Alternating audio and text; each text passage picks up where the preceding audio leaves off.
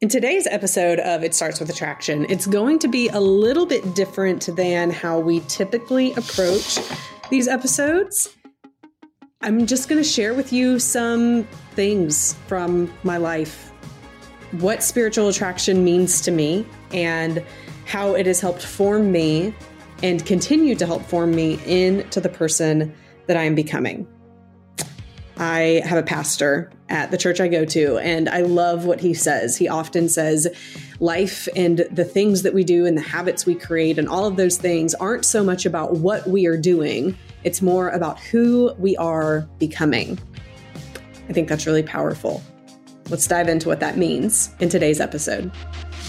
There's a process to falling in love, and it starts with attraction. Join Kimberly Beam Holmes and her special guest as they discuss how to become the most attractive you can be, physically, intellectually, emotionally, and spiritually. Or as we refer to it, working on your pies. We'll teach you how to have better relationships and become more attractive to others, and maybe more importantly, to yourself. It starts with attraction, and it starts now.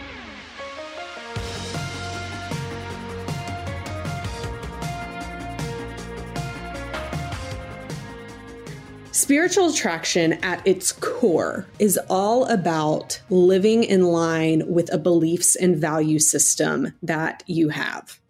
When my husband and I were dating, I remember that he was a person that I perceived, and it was true, to have an equal to or better than beliefs and value system than me. Specifically, what I was first attracted to about my husband, this is honest to goodness, the truth. And I believe he's going to be coming on with me in an episode in the next couple of weeks about spiritual attraction, where we're going to talk about what that looks like in our relationship. But honestly, the first thing that attracted me to my husband was, so my husband and I met originally. Let me just back up a little bit and give some context. We originally first met when we were children at church together. So for those of you who may or may not know, my dad was a preacher for several years, and he was a very well-known preacher, especially in the denomination that we grew up in, which doesn't matter here nor there. Just to give you an idea of, like, everyone knew my dad, and I still to this day have people come up to me and say, "Your dad changed my life," or "I heard a sermon he spoke and gave my life to Jesus." And so it's like, yeah, no pressure on my life about the shoes that I'm following and have to fill. But that's what it was. And so when my dad was a preacher when I was young, we went to a church in the city that we lived in, Augusta, Georgia at the time. And my husband went to that church too. And his mom would come over to our house to help my mom do stuff around the house every so often. And so he would come over, my husband, Rob, would come over and we would play together. That might not actually be the right description of what we did. We would fight together. I remember vividly that he would come into my room, into my bedroom, and start going into my closet where I had all these toys, and he would start pulling toys out to play with. And every toy that he would take out, I would take from him and put it on the other side of the room, saying that he couldn't play with it. Hands down, this is exactly what happened. We also, one time I had one of those Fisher-Price cars, the ones that are the red body with the yellow top that the kid kind of gets in and goes around like he's Fred Flintstone, using his feet to power it. Nothing like the cars my kids have now at my parents' house, which are battery powered and go like 5 miles an hour. Ridiculous. Totally spoiled. My children are totally spoiled. But I had one of those cars when I was young. And Rob and I, when we were like 4 and 6 years old, were out there playing in them, and he wanted to play in my Fisher-Price car. And I did not want him to play in my Fisher-Price car. And so he would get in and start going away. And I threw my body on top of the roof of this car and started screaming and yelling for him to get out of it, which he didn't. He just kept going, saying, "I'm going to keep going. Get off the roof of the car." And this explains a lot about our marriage. For those of you who have heard other episodes about, he and I are both very stubborn. We're both high D commanders on the DISC scale, and we fight. So we fight a lot, and we started fighting when we were 4 years old, and it has never stopped since, but we love each other. We love each other because of it. So what does all this have to do with spiritual attraction? So my husband and I re-met in college. He had actually just graduated college and was going to be a pilot for the United States Army, and I was a few years younger than him. But I didn't know we were at the same college. He knew I was there, but I never knew that he was there. And he just figured, whatever, she probably won't remember me, so on and so forth. But apparently my friends, my best friends, like my roommates and all of those people in college knew him because they had gone on mission trips with him. And one of the first things outside of how I remembered Rob as children, one of the first things I learned about Rob in college was that he was the guy who, because he had an ROTC income, so he was going into the Army, he was in the ROTC program, and they would pay him a stipend. So he had money. Like he wasn't a broke college kid. He actually had money. And what he would do with that money is he would pay for people's mission trips. And I remember when they told me that, and actually the words out of their mouth, it was my friend Jamie, and she said, Kimberly Beam, she would call me Beam, you have to date this guy. He is such a good guy. He pays for people's mission trips and he goes on mission trips and he's so generous with people and he helps the homeless. Like, this is the first thing I heard about Rob. And I was attracted to that person. I was instantly attracted to the fact that this was a guy who was what I perceived to be he had better beliefs and values than me. He was doing even more than me. And at the time, I was a missions student. So I was a psych major, but a missions minor. And I was planning for the spring semester of my junior year, my plan was to do YWAM, something called Youth with a Mission. I was planning to go and live as a missionary for 6 months and take a semester off of school, because that is what I wanted to do. It's what I wanted to do with my life. And so the fact that there was a guy who shared this same love and passion for missions and doing things to practically help other people, I was done. I was done. And then I stalked him on Facebook, found him on Facebook, and saw that he was actually super, super attractive. And it totally helped that he was training to be a pilot. And I just fell. So we started messaging each other on Facebook, and I won't tell any more of the details. I mean, clearly we all know how it ends. We're married and have 2 kids now, but hopefully we'll share more of that and what it looks like in the episode we talked about with spiritual attraction. But I was attracted to him. I was attracted to how generous he was. I was attracted to the fact that people had amazing things to say about his character. And that matters. When my husband and I went to the Marriage Helper workshop, one of the questions we were kind of going over one of the days was a question of what first attracted you to your spouse. And I remember Rob saying about me the same types of things, the same things of, I knew that she loved God. I knew that she was this good person. He was spiritually attracted to me before anything else. Now, of course, as a woman, there's part of me that's like, I wanted it to be, she was just the most beautiful woman I had ever seen, right? And that's the first thing he talks about, that he was attracted to me by. But when I really think about it and think about how these pies play into each other, how the power of the physical, intellectual, emotional, and spiritual, you can see why, yes, physical is important, and it's more important for short-term relationships. What I mean by that is typically when people are looking for shorter-term relationships, they place more emphasis on the physical part of the pies in looking for another person. But when you are looking at those long-term relationships, the intellectual attraction, the ability to talk with someone and be able to have great conversations and feel like this is your best friend. Emotional, the ability to be with someone who evoke emotions within you that you enjoy feeling, and you evoking emotions within them that they enjoy feeling. That's so incredibly strong and important for long-term relationships. But then spiritual, I think a lot of times we kind of get to this point and we're like, oh, and spiritual, yeah, like be a good person, live in line with your beliefs and values. But it's more than that. Because right now we're living in a culture, we're living in a society that's saying truth is relative. And maybe there are some of you where the things that I say over the next couple of minutes, you don't completely agree with. And I respect you for that.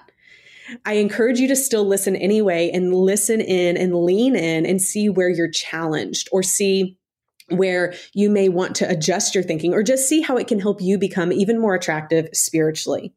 Because here's the truth.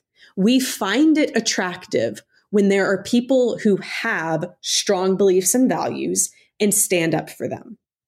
Now, what is not attractive is being the kind of person that flaunts your beliefs and values, and it either becomes something that you use to gain a following because it sounds good, or it becomes something you use to beat other people over their heads with when they don't agree with you. That's not what I'm talking about here.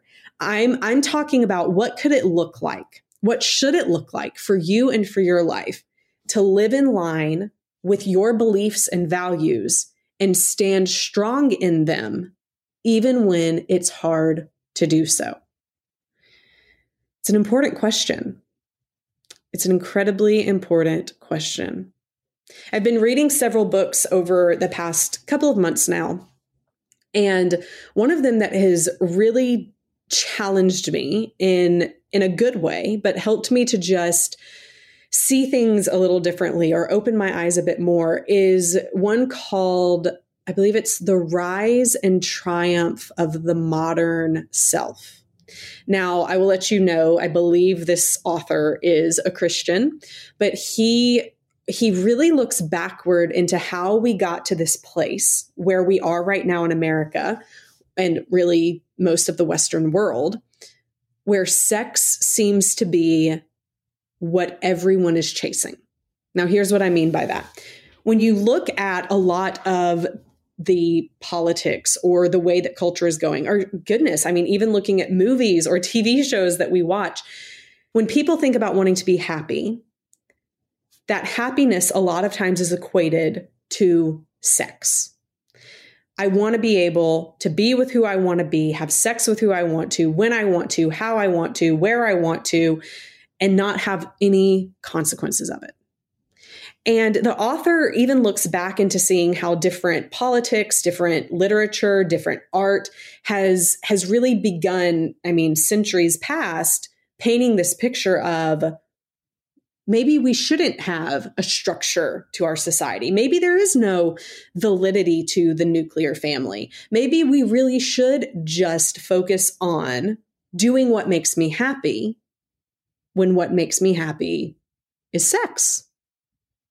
Now, why am I bringing this up in this podcast about spiritual attraction and living in line with our beliefs and values? Because I believe fundamentally that the world is in a dire need for hope and for truth. And so much of what is out there right now, so much of what has probably formed your beliefs and values, so much of what has formed my beliefs and values may have been along the lines of do what makes me happy, or it may have been along the lines of how can we disagree, or how do we set ourselves apart from the people who are trying to do what makes them happy? And it's created this chasm.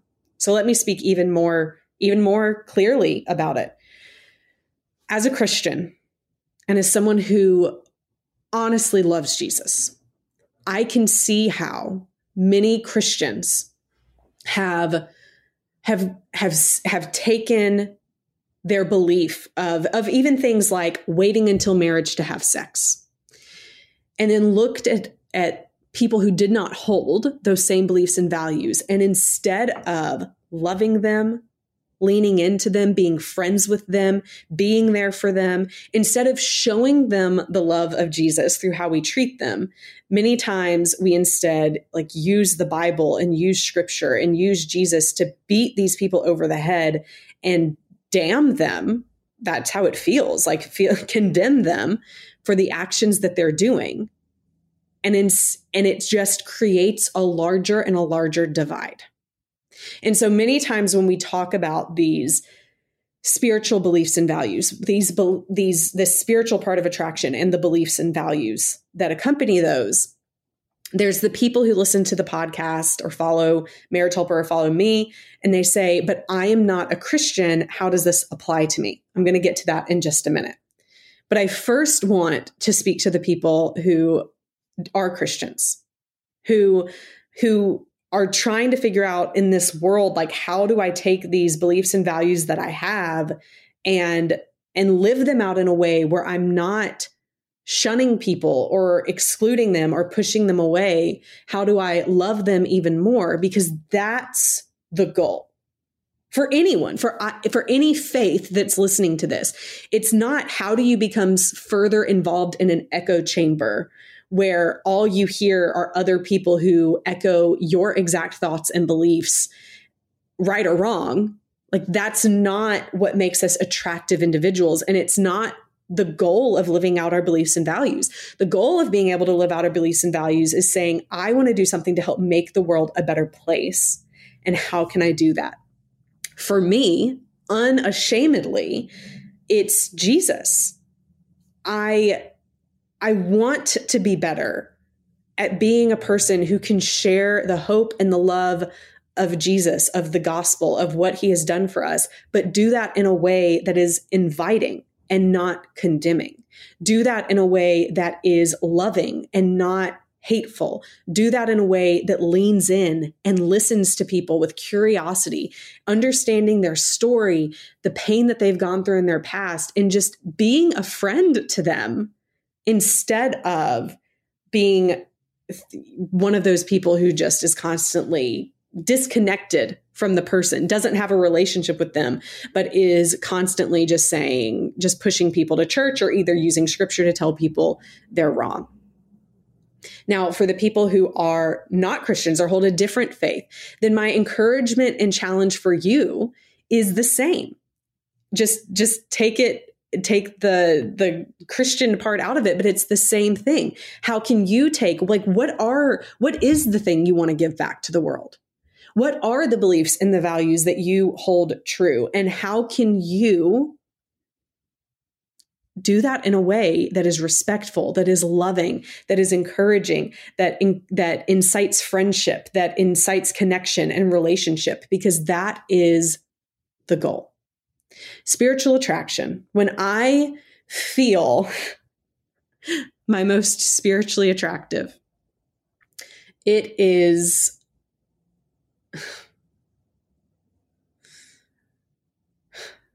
when I'm feeling most challenged.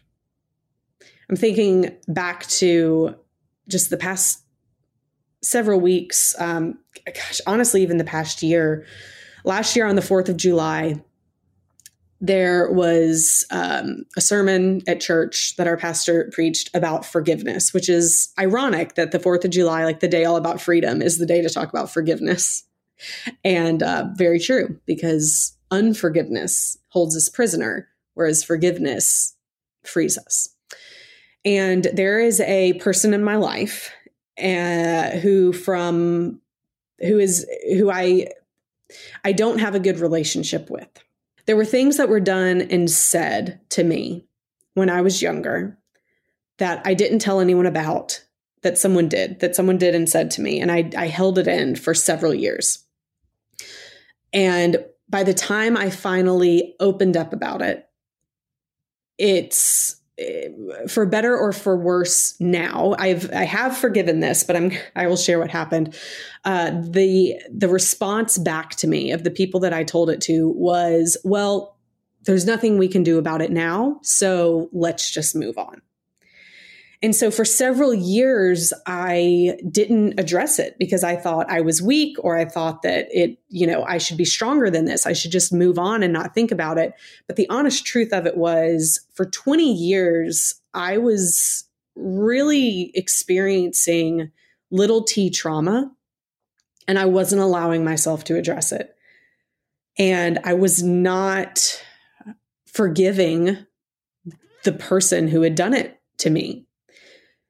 And for many reasons, I convinced myself it wasn't that big of a deal. I shouldn't even think about it. I should just move on. But I really, over a series of many events, I realized I really have to focus on forgiveness. And so I did. I mean, starting that time last year, I just made a concerted effort to work through that little T trauma. I got involved in EMDR, which was incredibly draining. I mean, if any of you have ever done EMDR therapy, you know. If you haven't, you're basically voluntarily entering into a conversation every therapy appointment you go to of remembering the hardest memories in your life and just working with a therapist through recovering from that. And it's incredibly challenging. And so a lot of feelings came up, a lot of memories came up, a lot of connections I was actually able to make in my mind of how things worked together and why I actually was even able to make the connection between my anxiety. So many of you who listen know that I have struggled with generalized anxiety disorder since I was 6 years old. And I started piecing things together and realizing part of the reason I struggle with that is because there was a time in my life that I didn't feel like anyone was going to protect me. So I felt like I had to protect myself, which led to hypochondria and generalized anxiety disorder. And I mean, there have been times in my life where my anxiety has been so debilitating, I could not even function on a day-to-day basis. And I will say it is in those same times that I have felt the need to press in to my beliefs and values even more, because I had nothing else to turn to. When you get that low, when you get that broken, when you get that amount of realizing how not in control you are, even of your own thoughts, for me, there had to be something greater. There had to be something greater, someone greater to lean on to get me through that time. And so going back to what I was saying earlier, the times where I felt most spiritually attractive, I don't know if my husband Rob would say those times I was most spiritually attractive, but the times that I felt closest to my beliefs and values have been the hardest seasons of my life. And they are never things I would pray for. I mean, I would never pray for God, like, bring an incredibly difficult season. But what I've realized over my short years over this earth, I'm still much younger than even many of the listeners on the podcast, which I would just love to even know your stories, because I know they are rich and they are plentiful. Just thinking of when I pray of wanting to be a stronger person or wanting to be a better person, it's those times when really I'm sent the trials, because that's what's refining my faith and refining my character and refining my integrity through the fire. I was just sharing with a friend the other day. She's going through a lot of anxiety right now as well. And she's had several crazy things happen to her over the past couple of years. And her health is starting to be affected because of how bad her anxiety is right now. And I was able to share with her about how when Rob and I were going through our adoption process, and I actually did a podcast episode on this. It was released November 7th of 2020, or at least the week of November 7th. It was released the week of my birthday because it was a very special episode to me. It was about the story of our adoption, In the Waiting, I believe is the name of the podcast episode. And during that season of my life, I had been yearning for children from India specifically. Like, that had been placed on my heart when I was probably 8 years old. It was definitely a desire. I believe what scripture says about God puts the desires in our hearts so that we can follow them. But because there was no reason for it to come from anywhere else. No one in my family had ever been to India. No one had ever adopted in our family. These weren't things that were natural for us. But from when I was young, I knew that's what I wanted to do. I knew that's what I was it's not just what I was wanted to do. It was what I was supposed to do. And so on our first date, I said to Rob, just so you know, one day I'm adopting from India. So if you're not up for that, then we don't even need to continue this relationship. And he was totally up for that. And so we continued the relationship. And it was just so important to me. And so when we finally get to the point, Rob gets out of the Army, we begin the adoption process. And there was just so much amazing things that happened during that season to even get it started. Like we had never even known anyone that had adopted from India. And we began praying and fasting about, what God had us to do next. What were we supposed to do? And on January 29th, 2017, we began this prayer. We began this fasting, not even about adoption, just in general, like God, do whatever in our lives. We are here. We are ready. We're ready for this next phase, whatever it looks like. And like during that season, we entered into a small group at the church we were at. That first night we were there, we met a couple who had adopted from India. It's like, or they hadn't brought their daughter home yet. They were about a couple of months away from bringing their daughter home. And we'd never met anyone before. And so all of these things began to line up, and Rob ended up being the one to actually reach out to the adoption agency. I remember when we got back from small group that night after meeting that couple, I said, this is a sign. And Rob said, no, we're not ready yet. And I knew I could not push something as big as adoption, and it had to be when he was ready. But the next week, he reached out to the social worker. He began the process, brought me into it. And that's when the anxiety started. That's when all of the thoughts of, what if I'm not good enough? What if God has placed this yearning and this desire on my heart when in reality, he just wants to take it away and teach me a lesson? I kept thinking back to the story of Abraham. And my fear, like my biggest fear in that season was, this is just God like hanging this carrot out in front of me. And he's going to use this as an opportunity to teach me a lesson and to grow my faith more. But in doing so, he's going to take away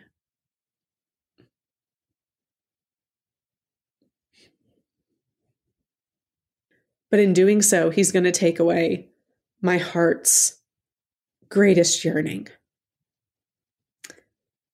And it still makes me emotional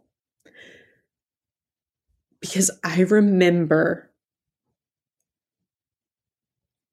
how dark that was. I remember how the loss, knowing that I wasn't in control of any of it, and just being scared that God was going to take it away, was the scariest place I'd ever been. And for me, in my life, I knew that Satan could never convince me that God didn't exist. But he could absolutely convince me that God wasn't good.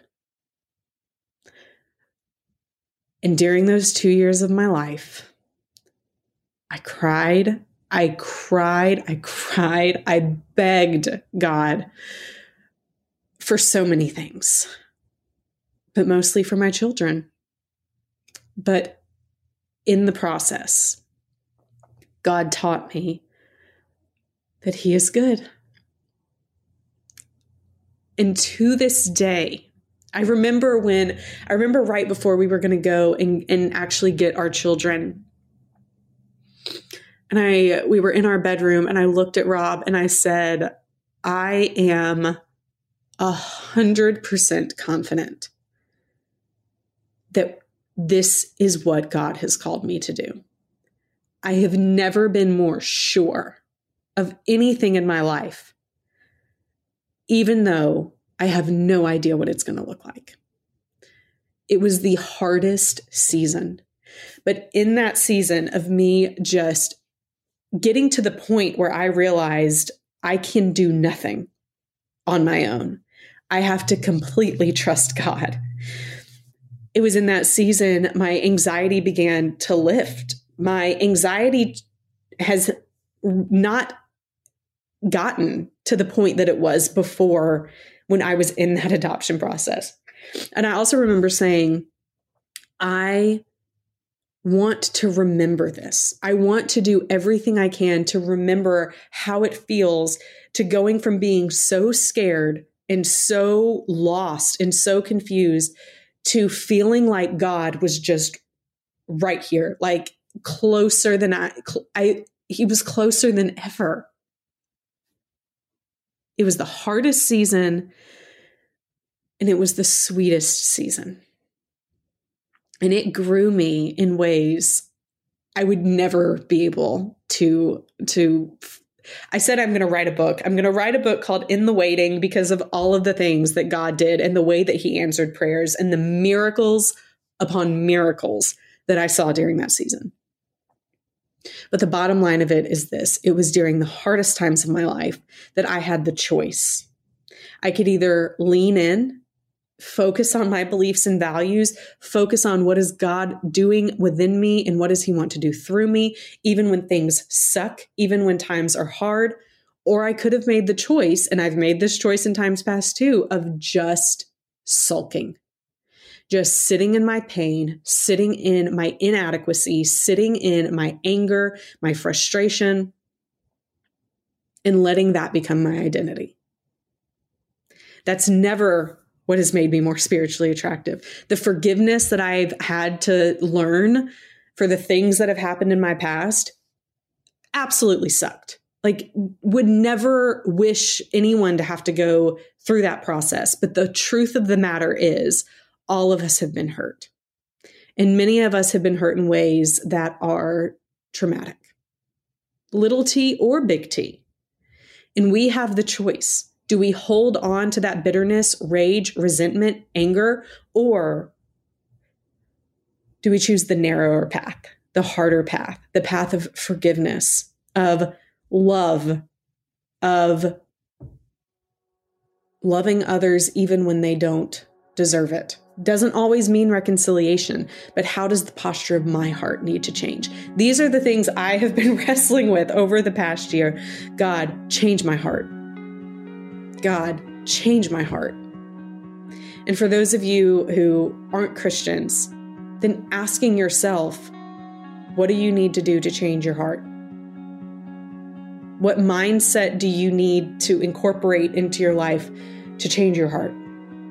Towards the hard things that have happened, towards the people who have hurt you, towards the things that are holding you back from fully loving and embracing life and being able to fully love and embrace other people, even when they're different from you. How do you need to change your heart? And that is the question I will leave you with. So this episode was a bit different, more personal, more musing, so to say, of the things I've been thinking of recently. But if it has blessed you in any way, I would love to know. You can always leave a review wherever you're listening to this, up to a 5-star review. But you can also find me on Instagram, reach out, let me know if something resonated with you or even just a takeaway that you had. Here's my key takeaways that I hope that you got from this episode that I shared with you. The first is spiritual attraction is important. I would definitely say it's more important than physical attraction for a long-term relationship.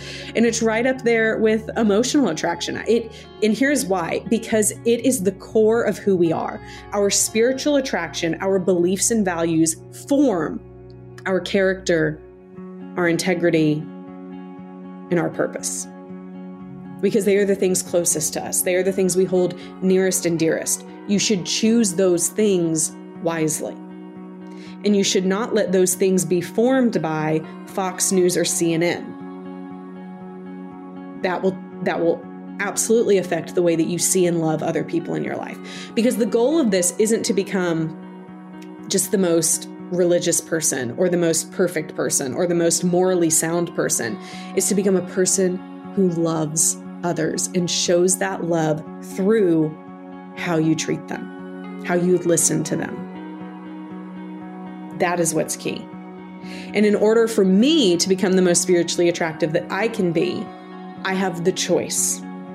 in times that are hard, that are stressful, that are not what I would ever want anyone to go through? In the worst of times, am I going to choose to lean in, press through, and seek something greater than myself, for a purpose greater than myself? Or am I going to choose to have the victim mentality instead of a victor mentality? Because you have that choice. And then finally, what can you do to change your heart? Who do you need to change your heart towards? And maybe the answer is you need to change your heart towards yourself, because you have been angry at yourself, negative to yourself, all of those things to yourself. Maybe that is what needs to change. But I would even encourage you during that time to think about, what are the times up until now? What are the times in your life so far that maybe have been the hardest seasons of your life? But what were the silver linings? What were the things you learned? How did it make you a better person? How did it make you come out stronger? And how can you use what you learned to bless other people? Those are my key pies takeaways. Leave a review, share this with a friend who may need it. Reach out to me, Kimberly Beam Holmes, on Instagram or wherever you want to find me, which is really only going to be Instagram if we're going to be honest, but I would love to hear from you. Until next week, stay strong.